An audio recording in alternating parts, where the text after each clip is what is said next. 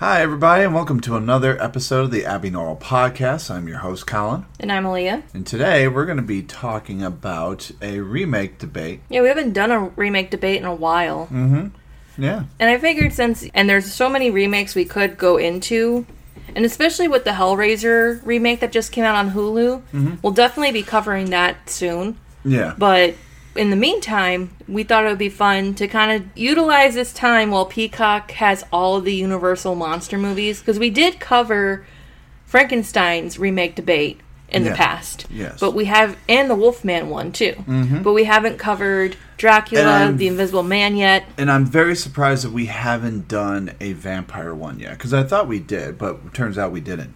No, we've done vampire debates where we picked movies that had vampires in it and debated about which was better. But we never did the original to the remake for this. So for Dracula. So that's why I thought we did this appropriately to do Dracula, the 1931 version and the 1992 version, which they are 59 years apart. Yeah. It was funny because when we came up with this idea, I had asked Colin if you had to pick which movie was considered the original version of Dracula, because there's so many different arguments about which is the original. I mean, Nosferatu was the first vampire film, but it was not really Dracula. It was just taking the story from the Bram Stoker and making it different. Yeah, which is problematic to say the least. Mm-hmm. That's like plagiarizing to a certain extent. But I love Nosferatu. It's a classic for sure. Yeah. And Nosferatu, the character itself, is a lot more terrifying looking than the Dracula. Count Orlok, yeah. It's a lot more terrifying looking than the Dracula. Yeah, compared to the suave-looking Dracula that Bela Lugosi portrays in the film. So, yes. So, as usual, when we do these remake debates or any movie discussion, I go through the information, I talk about the summary, and then I go through the plot and bring up fun facts along the way. Mm-hmm. So, with that being said, we're going to go ahead and jump into the first Dracula movie. Good idea. So, it was released on February 14th, 1931. Your birthday. My birthday is on Valentine's Day. So, this would have been... Oh, God. I was born in 93. Yes. So 62 years? Yes, 62 years. Wow. Oh That's a lot. So that movie was 62 years old when you were born. Yes. Oh, my God. It was directed by Todd Browning and I'm so sorry if I mispronounced this name. Freund. Freund. Freund? Okay. Yeah, Freund, yes. It has a runtime of 1 hour and 15 minutes, and it's based on a novel by Bram Stoker. It stars Bela Lugosi, Dwight Frye, David Manners, Edward Van Sloan, Helen Chandler, and Francis Dade. And the summary goes, the dashing, mysterious Count Dracula, after hypnotizing a British soldier Renfield into his mindless slave, travels to London and takes up residence in an old castle. Soon, Dracula begins to wreak havoc, sucking the blood of young women and turning them into vampires. Mm-hmm. What do you think? I know this is your favorite. It's not what I think, it's what I know. But growing up, when I first got into horror films and I watched Dracula for the first time, and I was just so in love with it because it was just, he wasn't gruesome, he wasn't that terrifying looking, but his mannerisms and stuff make you do anything, really, and under his power.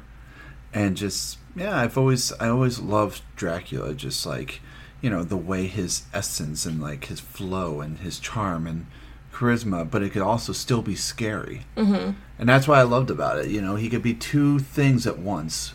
I did want to bring up an interesting fun fact, because usually when I do these researches, I go through IMDb, behind-the-scenes facts and such. Bela Lugosi was so eager to repeat his stage success and play the Count Dracula role for the film version that he agreed to $500 per week for a 7-week shooting schedule, a paltry sum even during the days of the Depression.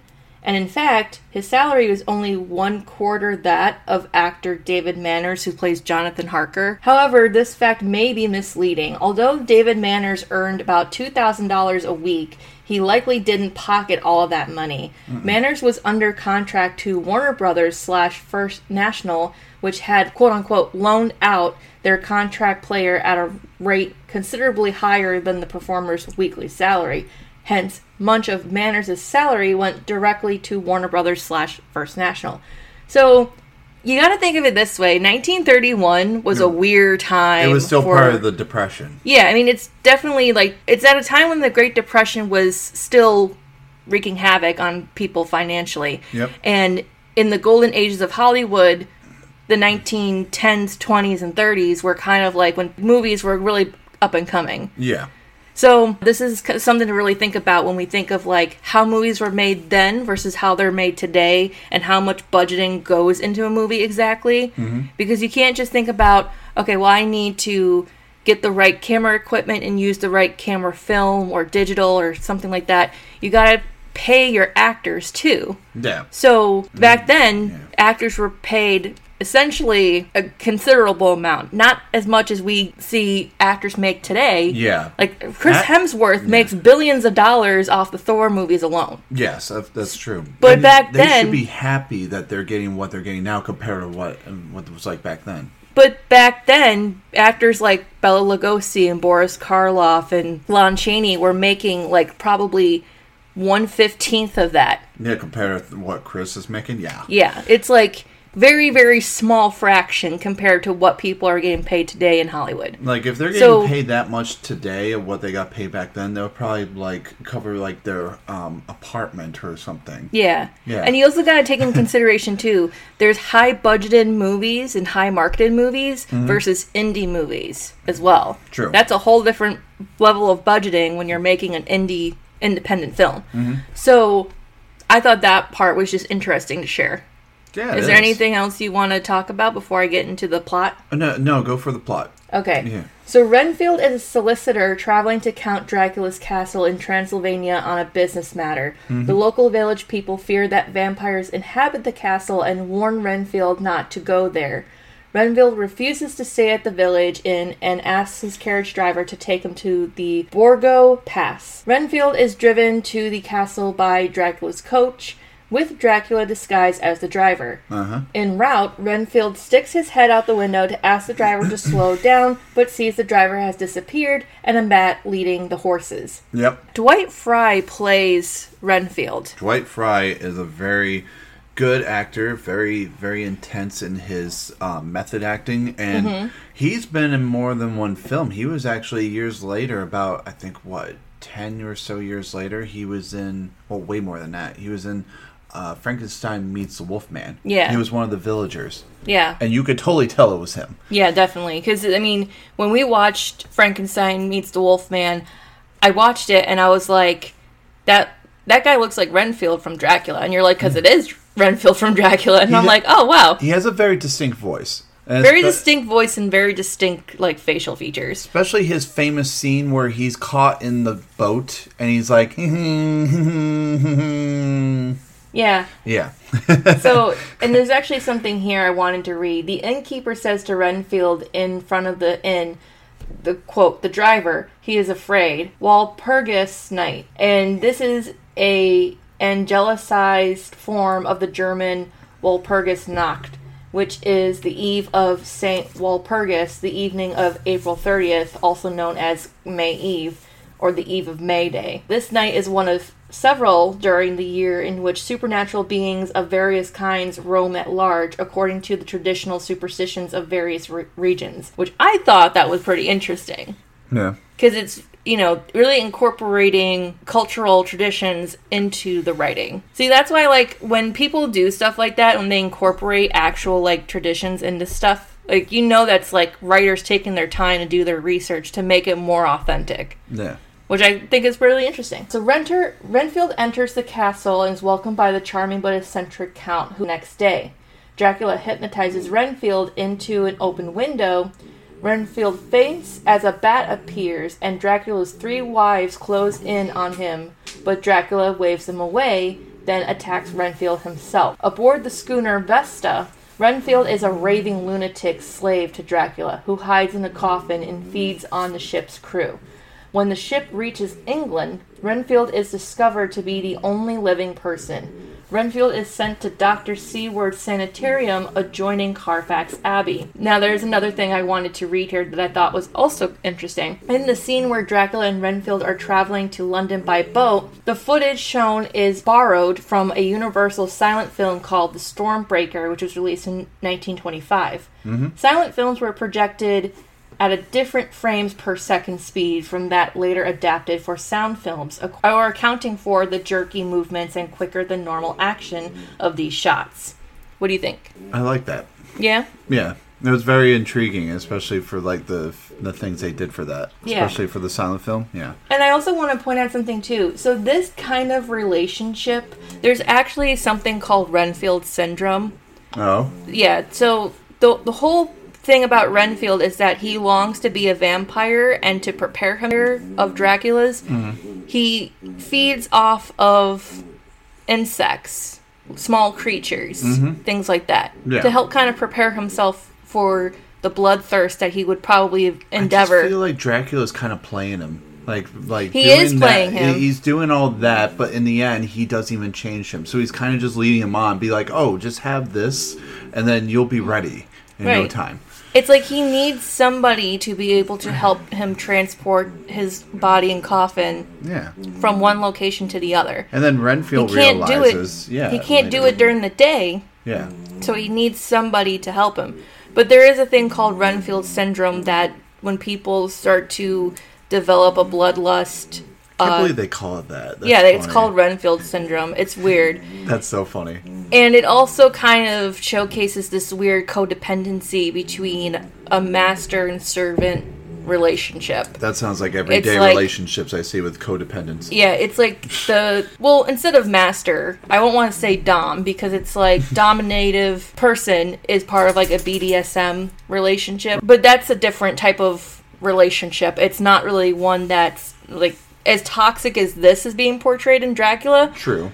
This type of relationship between Dracula and Renfield is that Dracula has promised him the life of immortality and of being a vampire, and Renfield is attracted to that power, that bloodlust, that lifestyle, and he longs for it. So he's doing everything he can to make Dracula happy in order to achieve his personal goal of being a vampire. True. But there's no real promise at the end that he's going to get what he wants. Because obviously he gets taken to a sanitarium, and then Dracula doesn't even try to free him. In fact, he uses Renfield more as sort of a conduit to get closer to his victims. So he can conduit. Conduit. Yeah, it was... Don't troll with me right now, Colin. I am not in the mood for this. I'm not in the mood for your shit. All right. But there's a reason for this, right? So to continue with the plot, at a London theater, Dracula meets Seward. Seward introduces his daughter, Mina, and her fiancé, John Harker, and a family friend, Lucy Weston. Lucy is fascinated by Count Dracula, and that night, Dracula enters her room and feasts on her blood while she sleeps. Lucy dies the next day after a string of blood transfusions. Now, Dr. Seward, again, is the doctor who runs the sanitarium where Renfield is being held. And it's never really proven or clarified where this sanitarium is located, but it seems that Renfield is able to, like, come and go within the doctor's home as he pleases. Yeah. And he seems to develop a friendship with Mina, which is how Dracula uses him to get closer to her and the people around her. So that, again, is just constantly manipulating and taking advantage of Renfield. Yes. So, I digress. Renfield is obsessed with eating flies and spiders. Yes, he is. Polymath doctor Professor Van Helsing analyzes Renfield's blood and discovers his obsession. He starts talking about vampires, and that afternoon, Renfield begs Seward to send him away, claiming his nightly cries may disturb Mina's dreams. When Dracula calls Renfield through the medium of a wolf howling, Renfield is disturbed by Van Helsing showing him wolfsbane, which Van Helsing says is used for protection from vampires. Dracula visits Mina, asleep in her bedroom, and bites her. The next evening, Dracula enters for a visit, and Van Helsing and Harker notice that he does not have a mirror reflection. When Van Helsing reveals this to Dracula, he smashes the mirror and leaves. Exactly. Van Helsing deduces that Dracula is the vampire behind the recent tragedies. Mina leaves her room and runs to Dracula in the garden, where he attacks her.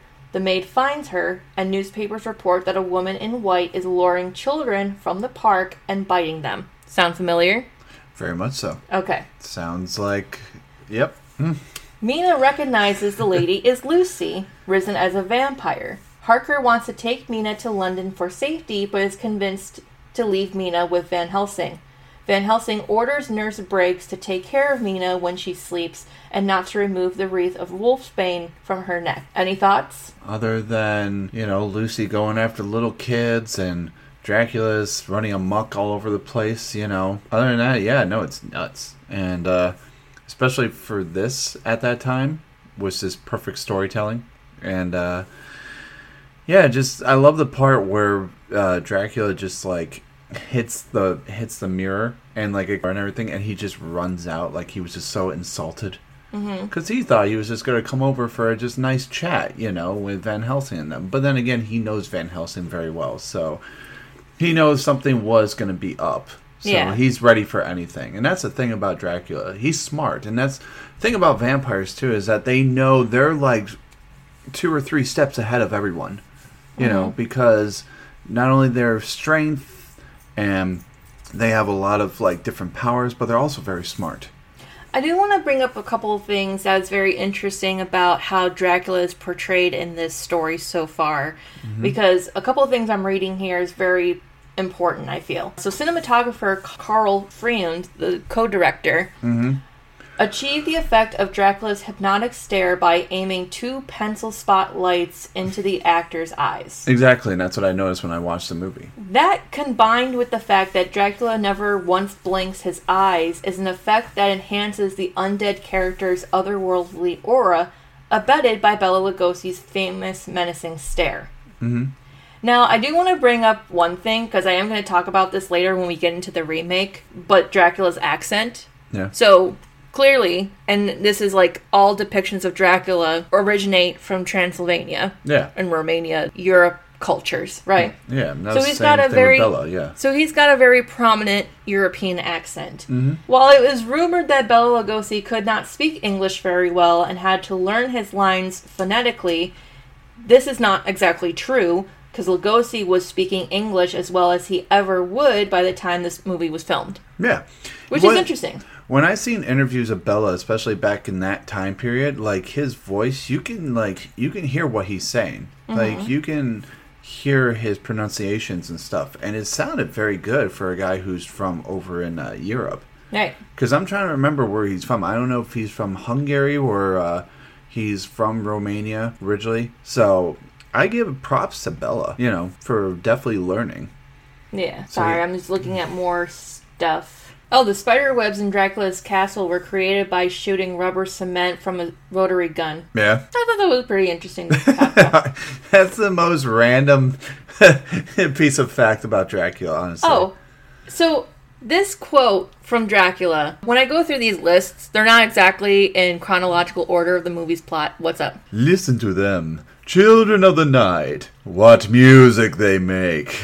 Okay, that was a little odd. That was very good, actually. That wasn't that great. Anyway. You suck. Anyway. No pun intended. It was voted as number 83 movie quotes by the American Film Institute out of 100.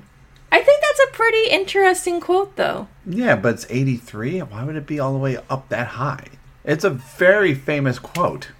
And they put it in 83? Come on. What's number 1? I ate his liver with fava beans and a nice Chianti?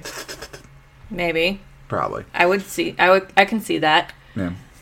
So Renfield escapes from his cell and listens to the men discussing vampires. Before his attendant takes Renfield back to his cell, Renfield relates to them how Dracula convinced Renfield to allow him to enter the sanitarium by promising him thousands of rats full of blood and life. Dracula enters the Seaward parlor and talks with Van Helsing. Dracula states that Mina now belongs to him and warns Van Helsing to return to his home country. Van Helsing swears to excavate Carfax Abbey and destroy Dracula. Dracula attempts to hypnotize Van Helsing, but the latter's resolve proves stronger. As Dracula lunges at Van Helsing, he draws a crucifix from his coat, forcing Dracula to retreat. Harker visits Mina on a terrace, and she speaks to him of how she loves night and fogs. A bat flies above them and squeaks to Mina. She then attacks Harker, but Van Helsing and Seward save him. Mina confesses that Dracula has what he has done to her, and tells Harker their love is finished. Ooh. Oh, shit. See, not only there is some scares in here, but there is some romantic soap opera drama. I know. I have a... Well, I'll get into it when we get into the remake. Yeah, but it's a lot different from the remake, but yes. It is a lot different from the remake, but I'm going to get into that when we get there. Okay, well, hurry up then.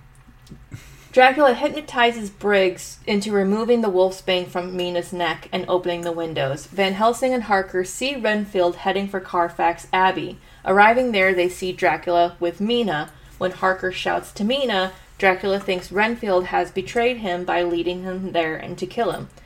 Dracula is hunted by Van Helsing and Harker, who know that Dracula is forced to sleep in his coffin during daylight, and the sun is rising.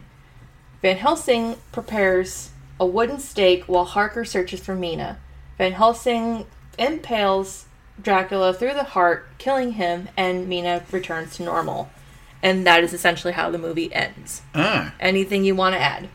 Well, you know, it's funny. I thought there would be more towards the ending of how Dracula would get killed, but literally, he's just sitting there in his coffin waiting for his death, basically, and Van Helsing just stabs him with the stake, and it was just such a...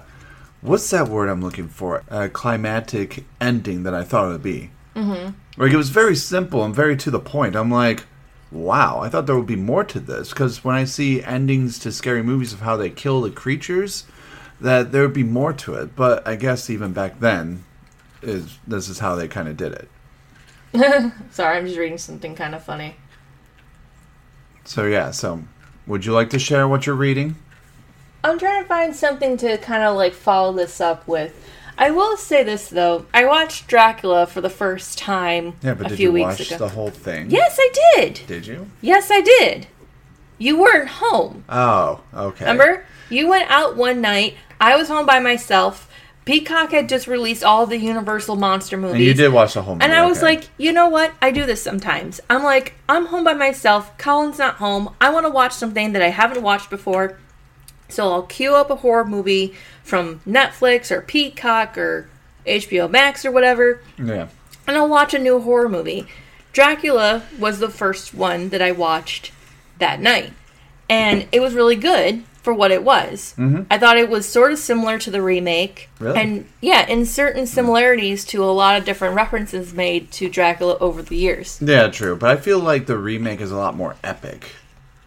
The remake definitely adds a little bit more to the plot than what the original does, but it sort of stays true to the original in some aspects. True. But see, that's what makes a remake a remake. It doesn't have to be shot for shot, frame for frame. Of the same thing. Yeah. You can have a similar story plot, but add a few different concepts to it. Give it more of a modern twist and just add some things that the original did not have. Yeah. Like, in the remake, I'm not going to lie, when I watch the remake and I see the chemistry between Gary Oldman's Dracula and Winona Ryder's Mina, I kind of was rooting for them to be together more than her and Keanu Reeves. I feel like their dynamic and their relationship was a little more firecracker, like a little more, there was so much passion in it compared to Jonathan Harker and Mina in this one. Mm-hmm. And that's what I saw. It's just like the two originally they were meant to be together, but Mina was just like, I don't know, it's just like something missing. And then Dracula comes into the picture and realized that they had such a history in the past. Yeah. So I like that aspect of the story, the romantic side to it. Sorry. Stupid computer notification. Anyway, there's a couple of things I was just reading here that I thought were very interesting. So remember how I said earlier it's based off of the novel by Bram Stoker? Mm-hmm. This film was based on the stage play rather than the book. Yeah. As the actual book included such key characters as a group of Wild West cowboys, which will come up later. The original story was far too convoluted. Interestingly, later versions of the play gave a nod to the film. For example, Dracula's line, "I do not drink ... wine," was not in the play, but it was later added in order to meet audiences' expectations. It was improvised. Now, I think this choice would have made it a much more interesting film. But Bette Davis, who had a contract under Universal at the time, was considered to play the part of Mina Harker. Yeah. However, Universal had Carl Laemmle Jr. didn't think too highly of her sex appeal. Yeah, especially those Are you eyes. kidding me? Are you kidding me? Bette Davis would have been hot, iconic. Yeah, but everyone just be mostly focusing on her eyes. You know, because that's what she was mostly famous for. Okay. Because literally that's what she's famous for, and that's why there's the song Bette Davis Eyes by Kim Wilde. Well, not Kim Wilde. Is it Kim Wilde? I don't know. I'll look it up later. And you were right. I'm reading something here. The film was met with very mixed reactions upon its release in Bela Lugosi's home country of Hungary. Yep. Oh, man. I'm good. Anyway, yeah, I thought that was really interesting. Yeah. This is the 6th most popular movie at the U.S. box office for 1931. So it was a success, but it wasn't number one. It was widely popular for its time, so I will give it that. Yeah. Is there anything you want to add to before we go on to the next movie? Other than that, it is truly a classic, and I love this movie, and it's also in my top 5 vampire films of all time. No, not really. I mean, I think we're pretty good. So other than that, let's go to the remake. All right. So the remake of Bram Stoker's Dracula, which is the full title of this film, was released on November 13th, 1992, with a runtime of 2 hours and 7 minutes, and was directed by Francis Ford Coppola. He is a very well-known director. Who? Francis Ford Coppola. Yes, he is. And here's the thing that I wanted to tell you also. Gary Oldman was very interested. Like, he read the script to this, but the only reason why he wanted to do Dracula, not because of the film or anything, but he wanted to work with Francis Ford Coppola because he loves his work. So literally, that's why he did the movie, just to do that, to do it with him. Well, yeah, because Francis Ford Coppola directed a lot of great films in his time. Yeah, he did. Actually, I think one of them he did. He did The Outsiders. He did do that. So Francis Ford Coppola, he did, let's go down the thing, The Godfather, the whole series, Apocalypse Now, did The Outsiders, The Rainmaker, Rumblefish, did Platoon, he did American Graffiti, he did Jack with Robin Williams, which that is crazy. He did Jeepers Creepers. Oh, wow. Wait, really? Yeah. He did. I don't think he did, though. Well, it says he did on here. He did Sleepy Hollow. He did Mary Shelley's Frankenstein. No, wait. He may have helped worked on it, but I don't think he directed it. No, but this is some of his work he did do. Because some of these movies that we've talked about are directed by other people. Yeah, but I guess he was kind of involved with them. He did also Paper Moon. Okay. Which, that's a classic. Uh-huh. And, yeah. All right. So it stars Gary Oldman, who we mentioned, Winona Ryder, who we also mentioned, Keanu Reeves, Anthony Hopkins, and Sadie Frost. Anthony Hopkins, this is the second remake we've discussed with him in it. Oh, yeah. Well, he's done a lot of these types of films. Yeah, but he was in the Wolfman remake, which I think is pretty interesting. And the synopsis goes... Did I even write down the synopsis? I don't think you did, but okay. Uh-oh. Well, we'll get into the plot. It's pretty much the same thing. I will say this, though. Like I said, there's a lot of differences between this version and the original. Yeah. Like, when we go into the movie, we are introduced to Renfield, but it's already after he's been hypnotized by Dracula. Exactly. So they wanted to do that already, to repeat that. Yeah, so they didn't want to have to retell that story. They just wanted to imply that this is Renfield. He claimed that Dracula promised him all of this, and then as a result, he resorted to eating flies, spiders, rats, and other small animals. Imagine if he eats his own bats. He's a cannibal that way. So, but the man who played Renfield in this one was Tom Waits, a very famous rock musician, and he's really, really good in this movie. Like, his portrayal of Renfield was just, definitely for me, is definitely untouchable. Yeah. So, I love his work. I do want to read one thing. So, during pre-production of the movie, Francis Ford Coppola came up with the idea that when in the presence of a being such as a vampire, the laws of physics don't work correctly. This is why shadows often act independently of the figures casting them, why rats can run along a ceiling upside down and why liquid drips up. Mm-hmm. I think that's pretty interesting. I mean, it's really putting a lot into, like, the mythology behind vampirism, but what do you think? I think it's very intriguing how they take that realism of that and put it in here. Ooh, casting choices. Here we go. Francis Ford Coppola had openly criticized his own reasoning for casting Keanu Reeves as Jonathan Harker. According to him, he needed a young, hot star Of course. that would connect with the female film goers. Well, yeah, because you want not only guys there, you don't want a huge sausage fest. You also want women there, too, to woo over the stars of the film. And for you, I know in your case, you woo over Gary Oldman's portrayal of Dracula. We will get there when we get there, but you don't need to call me out like that. Oh, I will. I will call you out like that, you motherfucker. I do want to point out one thing, because you and I have different opinions when it comes to practical effects versus CGI. But Francis Ford Coppola had insisted that he didn't want to use any kind of elaborate special effects or computer trickery when making the movie. Well, that's why this film was so good, because the effects of this film, especially with the creatures and certain cinematographies of things and like the lighting, and also kind of like you see the eye that's like either in the sky or right by Jonathan Harker as he's reading the letter on the train, like that type of like shit was amazing. Like, seriously, that's why I kind of liked the remake better than Dracula, because of, like, it just added a little more of that eerie special effects to it that the movie in 1931 couldn't do. Mm-hmm. You know, I'm going through all like the production stuff because I think those are very important to talk about when we think about the movie and we talk about the movie. There's a lot of imagery that goes into making the movie.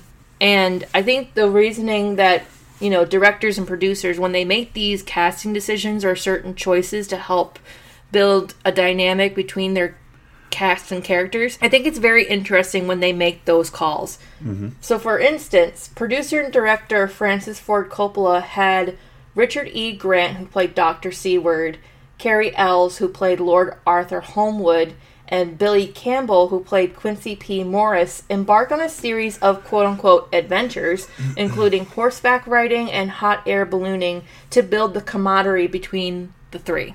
Yeah. Because these three characters work very close together.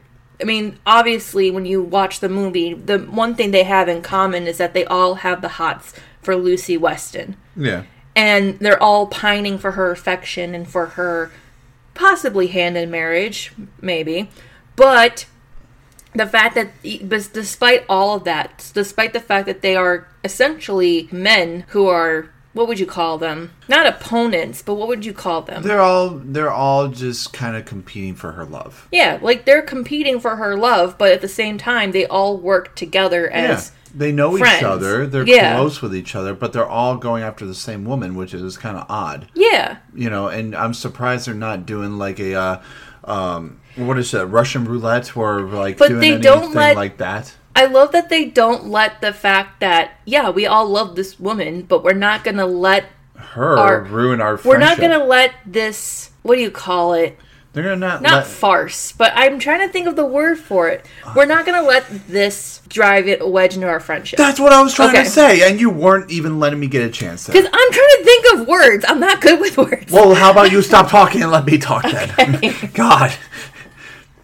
All right. Do you have anything you want to add before I Well, I was going to say until you interrupted, but no. But with three of them, I feel like they probably all grew up with each other, and they're like very close friends, like the Little Rascals. So that's why they're like, we'll never let a girl break our friendship up. Yeah. You know, but other than that, yes. I love the scene where one of them, he's the doctor. He's like the sensitive, clumsy one, and he tripped on a freaking rug. And I thought that was the funniest thing ever, because all of them are so different. You have one cowboy. You have the dangerous cowboy. You have the clumsy, sensitive, you know, friend zone guy. And then you have the one who's really supposed to be with her, which is played by Cary Wells. I was going to say, you know something? Lucy clearly has feelings for all of these men. She is a woman with needs. appetites. Appetites. So Yeah. there's appetizers, main course, and then dessert.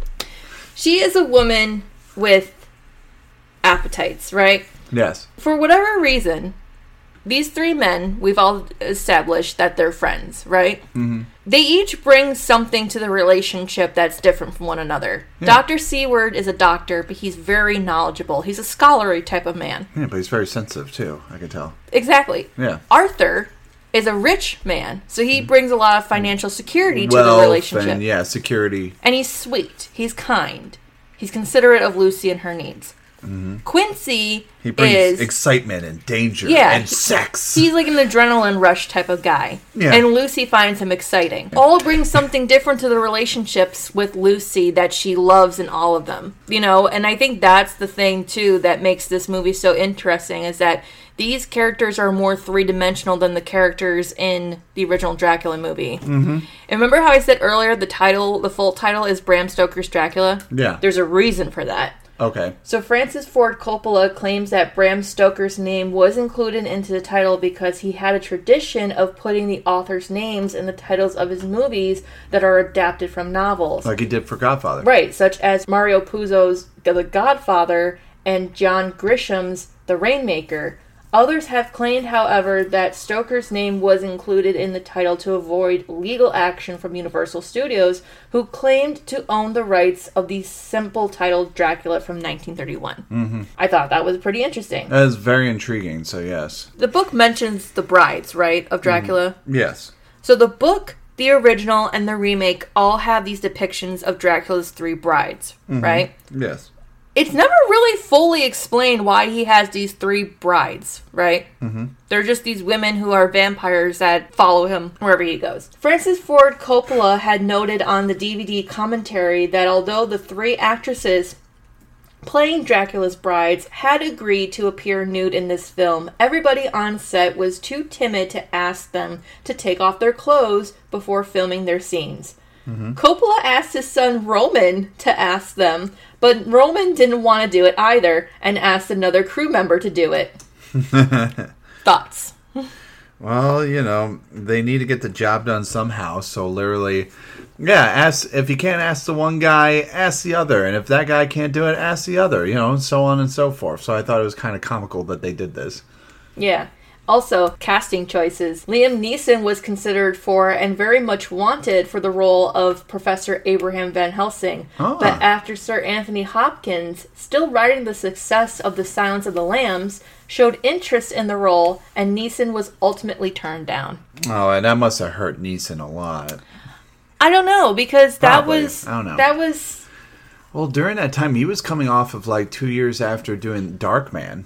Yeah. And but Anthony Hopkins, like, I feel like they definitely picked him because his popularity with Silence of the Lambs and how good of an actor he could be. Yeah. Because he not only could play a bad guy, but he can also play a good guy as well. I found a really, really interesting a fact. I'm going to wait until we get to that particular part of the movie to go into it because I find it very intriguing. Okay, well, keep going then. Because remember we talked about authenticity? Yeah. That's going to play a really huge part in this movie. So I'm going to get into the plot now. Yeah, well, yes. So one of the things that they didn't do in the original was give Dracula a backstory. This is what they do in the remake, okay? Which I love the backstory for Dracula in this one. Yes. It ties in heavily with the real-life historical figure Vlad the Impaler, which is what Dracula was inspired by, right? Yeah. In 1462... Vlad Dracula returns from a victory in his campaign against the Ottoman Empire to find his wife Elisabetta committing suicide after his enemies falsely reported his death. A priest tells him that his wife's soul is damned to hell for committing suicide.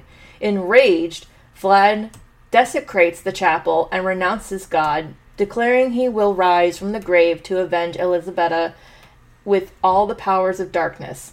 He then drives his sword into the chapel's stone cross and drinks the blood that pours from it, becoming a vampire. In 1897, solicitor Jonathan Harker takes the Transylvanian Count Dracula as a client from his colleague R.M. Renfield, who we discussed earlier. who has gone insane and is now admitted in Dr. Jack Seward's insane asylum.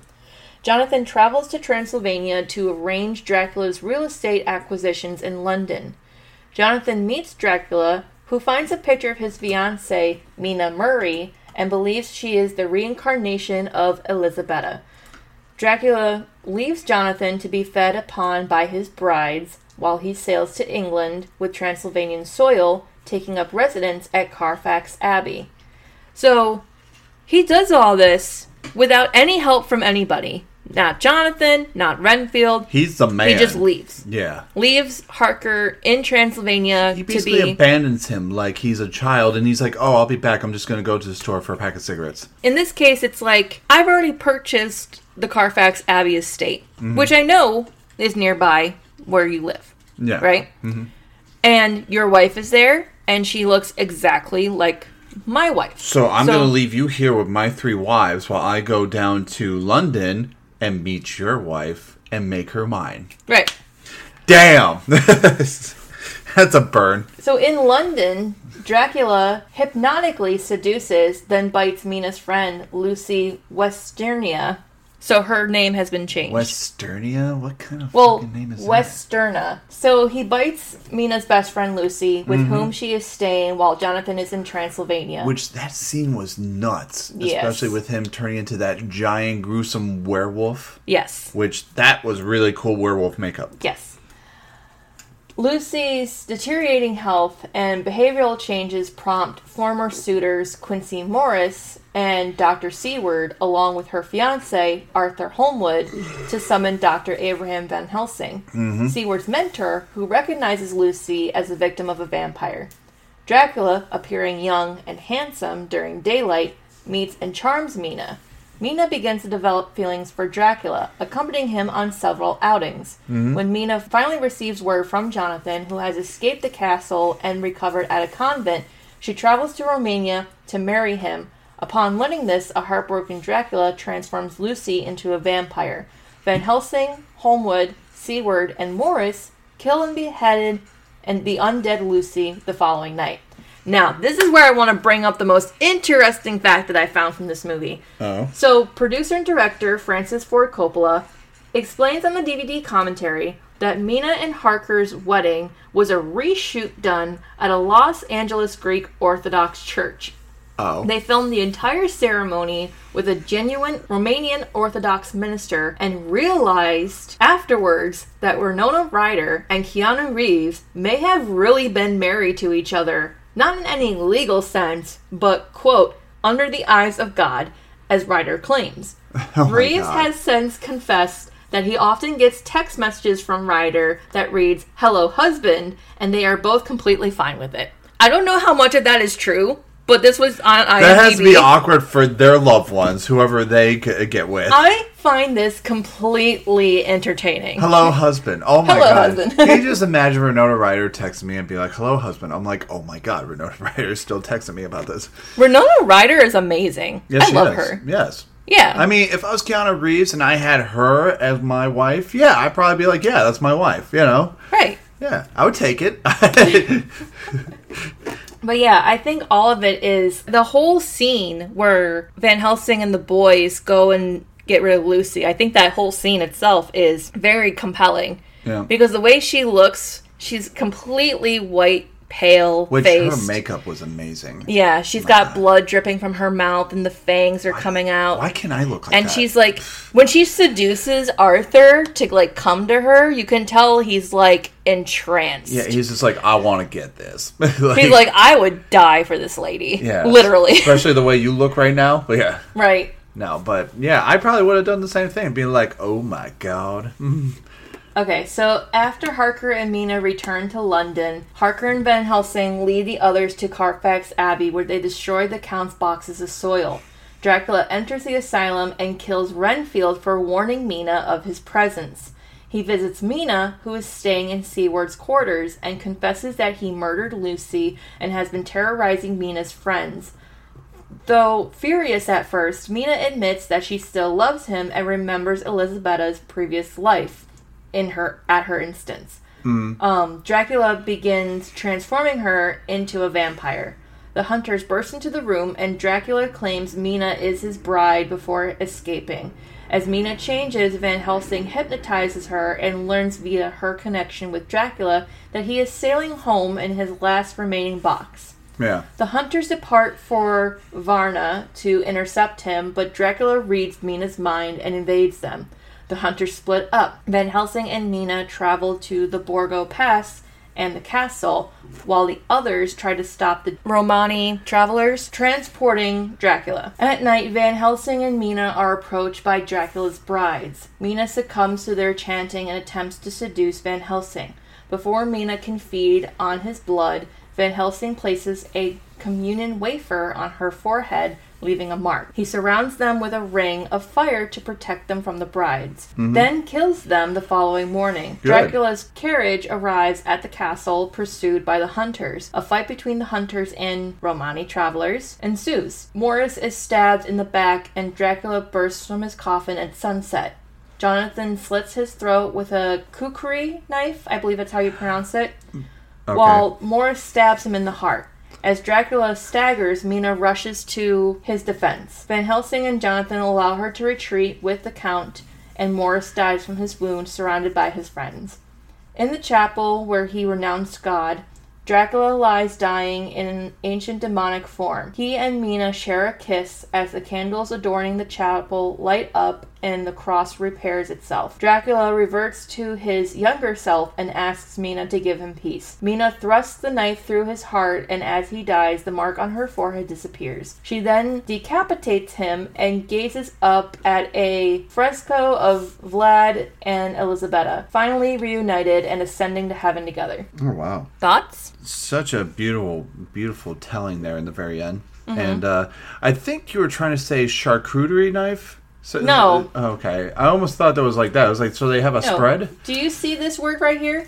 Kukri? Kukri, yes. Yes. Kukri, yes. That's what it looks like. Okay. I almost thought you were trying to say charcuterie. I was just like, I didn't know they were trying to do a little like gathering with some cheese and some crackers. Now, I said this before. I was going to talk about Gary Oldman's performance as Dracula because I just found another interesting thing, and I feel like I'm going to sneeze. Hang on. Oh, God, I hate this feeling so much. Oh, fuck. Anyway, every time I drink coffee in the morning, I get phlegmy and I sneeze a lot. I don't know why. It always happens when I drink coffee. Now I feel like I'm going to sneeze because of you now. Well, it's very painful. I have to subside the sneezing. Otherwise, I'm going to have to crop it out. Anyway, Gary Oldman hired a singing coach to help him lower his voice by an octave to help him give Dracula a more sinister quality. Yeah. His accent in this movie is fucking sexy. Oh yeah, he's like my sweet Mina. He's when like, the scene that really did it for me was the scene where Jonathan is traveling to the castle and he's in the train and he opens up the letter sent from Dracula to him. He's like, my dear friend. And you hear the voiceover as Dracula reads the note, and it's so fucking good. Don't look at me like that. Don't look at me like that. Oh my God. Now I know what you dream about at night. My sister picks on me for this. And me. Everybody picks on me for... They're like, how do you find that sexy? I'm like, because it is sexy. You've seen him, and he's fucking ugly. Ugh. There's even, like, on TikTok. So, on TikTok, there's these two guys called the Debatin' Buddies. And they did a video a while back where they debated over best actor of all time. But they didn't really debate because they both agreed that Gary Oldman was the best actor of all time. Which, they're not wrong. He's a good actor. He can play a villain and a hero in, like, a different variety of, like... He's a great, also, like I like to call method actors. And he's done a lot of different characters throughout the years. And I think definitely he's a British man that could pull off an American accent very well. It's very interesting, too, because remember I mentioned he hired a singing coach to help with his vocal range for the speaking part? Yeah.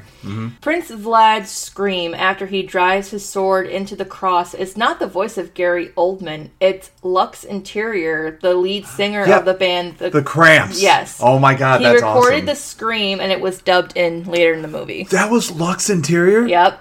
You're going to look at that scene completely different now. Yo, especially when I hear... It kind of makes sense, because when I hear Lux Interior scream, I'm like, wow, he has a really great screaming voice. I'm like... Oh my God, he's Dracula, and Bram Stoker Dracula, he does the voice of the scream. That's awesome.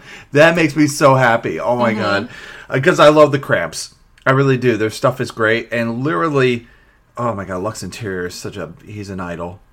So I hear him scream now, and Dracula, it's going to be a whole different thing now. Fuck. But I digress. Remember how we talked about the scene where the Van Helsing and the men go to kill Lucy as she's a vampire? Yeah. So when that scene happens, they go into the mausoleum where her body was laid to rest, but she's not there. They suddenly hear a child crying in the distance, and it's getting closer and closer and closer. Yeah. It's because Lucy has abducted a child and intended to feed on her. Well, yes, right? I know that, yes. So, carried by Lucy, was genuinely terrified of Sadie Frost in her vampire makeup and obviously wasn't expecting to do more than one take. But Francis Ford Coppola and Sadie had to do a lot of sweet talking to the kid in order to get her back into Sadie's arms for another go at the scene. Yeah. Oh my God. Well, I can see that. I mean, you see the makeup job of Sadie is freaking horrifying, especially for a little kid. So literally, how do you even, try to be professional about it, especially for a little kid? One of my favorite quotes from this movie, and it's said all throughout the movie. Is it the Oceans thing? Yeah. So Gary Oldman said that when he first read the script, he decided it would be worth doing the movie just so he can feel what it would be like to say, I've crossed oceans of time to find you to somebody. It's like the equivalent of Dracula saying Children of the Night. It's like not really. Like well, no, not really. It's like a famous quote in that one, and then the famous quote in this one is for him. But the message and the context is not the same. Yes, I know. And even Lucy says, oceans of love to her suitors. Because she's like, my love for you all is like vast, like oceans. But I like that, though. I've crossed oceans of time to find you. And that's actually quite amazing. And again, the way he says it, with that fucking accent, is just swoon-worthy. I hope kids are not listening to this. I would like to think not, but... you never know. That's just my opinion. You are gross. Doesn't have to be right, doesn't have to be wrong, but that's just my opinion. You're not right or wrong, but you're just gross. Like you're one to fucking talk. Yeah, but I'm Colin. I can be gross. You are delicate like a flower. I've seen your Instagram feed. Yeah, you're not one to fucking talk either, you dick. Yeah, no. Anyway, let's not talk about that because it's not about me. It's about Dracula here, dick. Oh, Gary Oldman was drunk the night they filmed the scene where he had to lick blood from Keanu Reeves' straight razor. The scene was filmed after midnight, which added to the spirit of the scene and helped put the cast, quote, in the proper mood. Yeah. I thought that was interesting. Oh, and the scene where Sadie Frost was getting back into her coffin, like when they held the cross up, that scene was shot in reverse. Wow, really? Sometimes they'll do that, yeah. Oh, yeah. That actually did make sense. To make certain actions look more fluid. Mm-hmm. Yeah, and that did make sense. The rewinding part, it did look like they were rewinding it for sure. Yeah. So yeah, I'm not surprised. But other than that, what do you think of this remake? I like it a lot more than the original. I mean, the original is good, don't get me wrong. It's a classic, yes. When I first watched it, I was like, it's not horrifying compared to what I'm used to. But I can see how it's appealing to its target audience back in the day. Yeah, but I feel like with this remake, is just, I love that there was so much more to it. There was so much more to the story and what happened and why some certain things make sense. Yeah. That they couldn't do in the first one because especially budget-wise and storytelling, they couldn't. But and definitely I will say this for sure. Yeah. In this remake, you can definitely see more of the tortured spirit that is Dracula itself. Mm-hmm. Because I had this conversation with somebody a while back, but we talked about how Universal monsters are sort of like tortured souls. Like they are. They're people who don't really experience a full range of emotions like most people do. They feel sad, they feel anger, they feel forlorning, and they feel They feel trapped. They feel like they're in despair because, especially characters or creatures like Dracula, where you're doomed to walk the earth alone for millions of years until you eventually die. Yeah, when we don't know when that's going to be, but yes. And it's like, that can be pretty lonely. That can be pretty depressing. And it's like, unless you find that person that you can share the rest of your days with, that can be a pretty daunting feeling. So when we watch this remake, like, yes, there's Dracula. Yes, there's his brides. But when he meets Mina, it's like he's completely found... It's like he found that person, you know? He's like, I found the person that I was meant to be with. And I don't want to lose that person ever again. Exactly. Because he already lost her once. Yeah, and he doesn't want to do that again. Right. But then he finds the picture. He's like, oh my God, it's her. I have to find her. Yeah. Yeah. That's why I said, I have crossed oceans of time to find you. Like, he waited hundreds of years to find... More than that. Well, yeah, but he's waited hundreds of years to find her. Yeah. His love never died for his wife, but seeing Mina brought it all back for him. Exactly. You know? Yeah. Which is interesting because Gary Oldman or Winona Ryder did not get along during the movie. No, they didn't. The rest of the cast was shocked because the two of them had been friendly during rehearsals, but then it came back from a break and the scheduled seemingly hating each other. Well, they probably had tension, that's for sure. And probably some of them couldn't really work on certain parts together. Yeah. They were probably having a hard time. A little more because it adds a little more flair and love and just add a little more of everything. And the cinematography, yes. I love this. And the creatures alone are great in how they're crafted and made. Yes. And the makeup job of a lot of these people. Like, they had some top-notch people in Hollywood to do this. Oh, yeah. Even at the time. So, at the time, if I was a grown man, because I was about 3 when this came out, so imagine me as a grown man waiting for this movie, 59 years for them to come up with another really good Dracula movie. Yeah, I probably would wait for it. But I'm glad that when I got older, I watched this movie from a kid and growing up and appreciating this movie. Mm-hmm. And it just really kind of like helped me appreciate not only the original, but this as well. Because they're both great in their own ways, but they're both different, and that's what they needed. Yeah.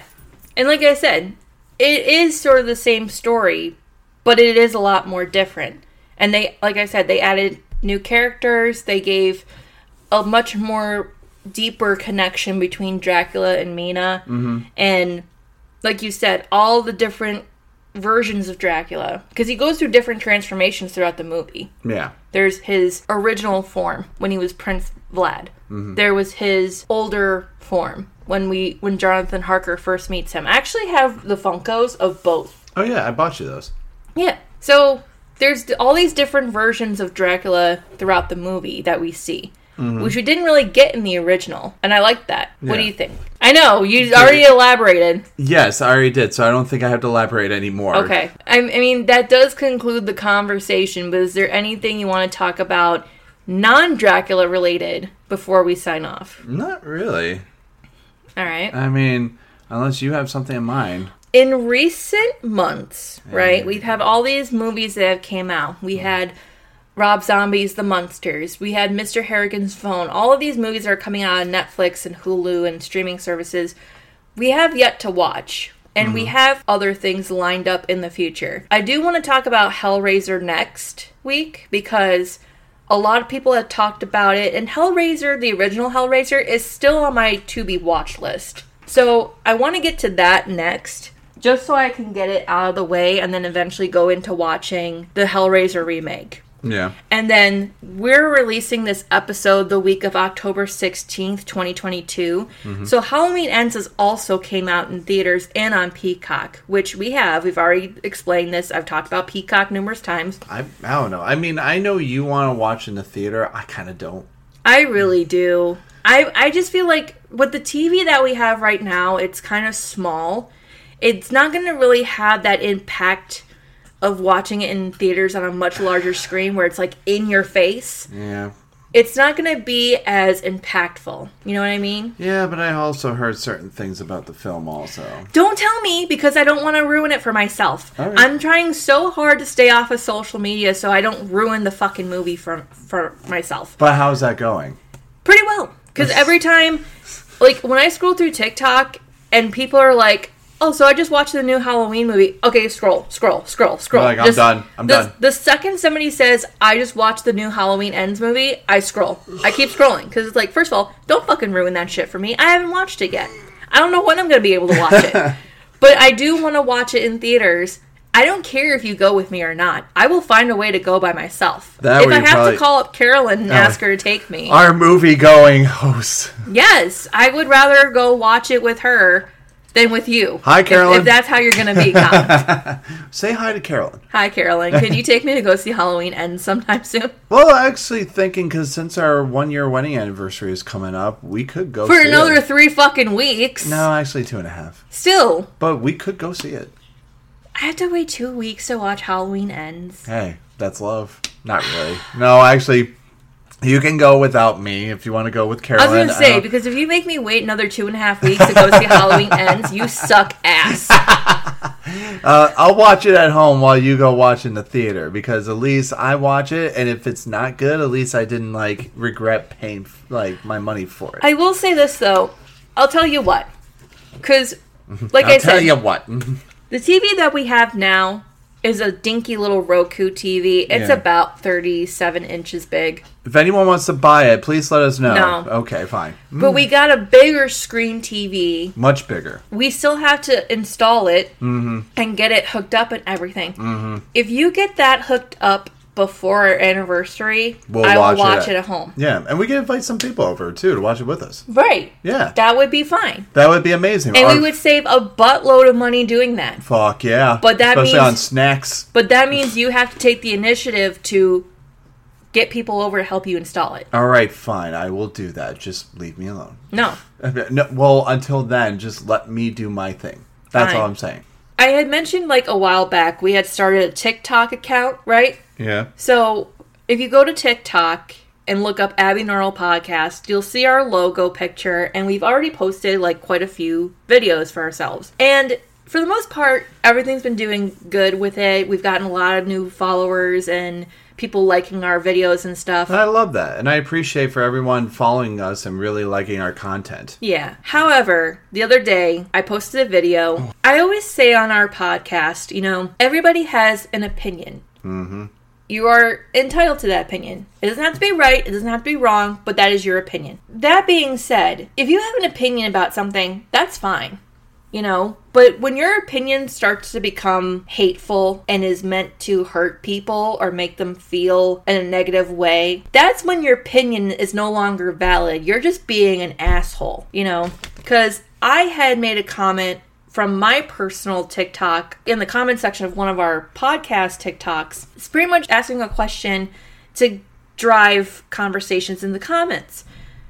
And the question in general was to Colin, would you be considered an 80s baby if you were born in 1989? Which is what Colin is. He was born January 31st, 1989. And although you were really, really young, and by the time you grew into yourself as a person, it was later in the 90s. But you grew up on a lot of the 80s stuff, the 90s, right? Mm-hmm. So I asked a general question, and somebody had followed up saying, of course it is. What a stupid question to ask. First of all, there's no such thing as a stupid question. If life has taught us anything, people have questions. They're curious. Yeah. It's curiosity. Yeah. And it's just a question to derive conversation. That being said, were my feelings hurt? Not really. But did I find the comment to be mean-spirited? Yeah. I feel like it was also not only mean-spirited, but also kind of juvenile and naive. Exactly. There's already a bunch of mean people on the internet making content for all the wrong reasons, and then there are meaner people who are eating it up. Yeah, and even though I was raised in the 90s and stuff, I am still considered an 80s baby because I was in the end of the 80s. I was still considered all the 80s. Right. That being said, if I catch anybody in our comment section on any of our platforms, whether it's Instagram, TikTok, Facebook, or whatever, you will be blocked, your comment will be removed, and it will not be tolerated I'm just saying, just be respectful. Yeah, that's all we're saying, is just be respectful. Our platforms are meant to have conversations. We're meant to be what's that word? We're meant to be, I can't even say it because I feel flustered now. We're meant to have good quality content. Right. And, you know, everyone getting along and talking about the same things that we're passionate about. Yeah, and when people do things like movie reviews or movie conversations or reviews about anything, yes, there's going to be opinions. Yes, there's going to be biases. You don't have to agree with them, but you can at least be respectful of them.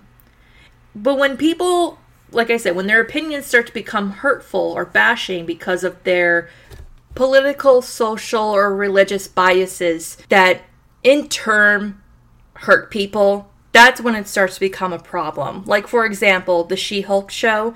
A lot of men didn't like She-Hulk because they felt like they didn't need to put out another female Marvel superhero. That, in turn, creates a lot of negative feedback from a certain demographic. Mm-hmm. It's like, first of all, your opinion based on that alone is not even valid. You're just being a douchebag, a dickhead, and an asshole because you don't think women should be represented as strong and independent. Strong, independent, and powerful. Mm-hmm. That is not a positive way of looking at it. No. And I can see why other people didn't like She-Hulk, and those, like, they didn't like the way it was written. Some people didn't like the fourth wall break. Some people didn't like the way things looked in the story. Like, those things are fine. But if your only argument for not liking She-Hulk is because Marvel didn't need to put out another female superhero, I'm sorry, but that's not a good enough reason. Because that's just you being a sexist, misogynistic pig. Because I remember in the old Marvel, like Phase 1 and all that, like one after another, it was a male, right. Like that kept going. Right. And that's what everyone mostly knows it for, because in those beginnings, if there was a woman in one of those films, even back then, it probably would have been fine. But no, but they kept going with the same formula of male superhero and just going with that. Right. And it's like, again, if that's your only argument is because you don't like She-Hulk because she's a strong female superhero, that makes you sound like a sexist and a misogynistic douchebag. Mm-hmm. And there's no room for that on any platform. If you can't bring anything constructive to the conversation to be more intellectual, then that's not even a good argument. And quite frankly, it's not worth my time. Yeah. So that's all I wanted to address when it comes to social media. So let's just say, for right now, let's be kind to one another. Yeah. Especially if we're talking to each other especially on platforms like ours. Right. Let's just show respect, that's all. I know you're sick of me ranting and bitching about things. But... No, but we only have enough time. Right. Yeah, so, literally, other than that, let's just show kindness and respect. And other than that, I would like to give a little shout out to my cousin Jacob and his new wife and his wife, Alexa, for getting married yesterday. And I went to the wedding, and it was a lot of fun. And they had a Halloween-themed wedding, which was perfect. Yeah. And I wore my little Halloween outfit, which they loved. Mm-hmm. And I'm glad I didn't wear an orange Mr. Pumpkin's outfit, or else it would have been like overshadowing the bride and groom. But I didn't go to the wedding. Yes, but okay, go. But we would like to say congrats to both Jacob and Alexa for their marriage. Now, I didn't get to go to the wedding, but when Colin was telling me about it, he kept saying the phrase Jacob's wife a lot, which, if you remember from a while back, Shudder had released a movie called Jacob's Wife, starring Barbara Crampton, where she played a pastor's wife who turned into a vampire. It was a funny movie, and I really, really liked it. So when Colin keeps referring Alexa to Jacob's wife, I can't help but chuckle. I couldn't stop laughing when she finally made me realize that. And I'm like, oh, shit. I couldn't help but chuckle. And then the other thing was, we were thinking about what to get them for a gift. And I said, well, her name is Alexa. How funny would it be if we got them an Amazon Alexa speaker? And then they'll be going back and forth, be like, hey, Alexa. And just be like... Oh, my God. I couldn't stop laughing. It was funny. But no, But those are just my two funny bits. Yes.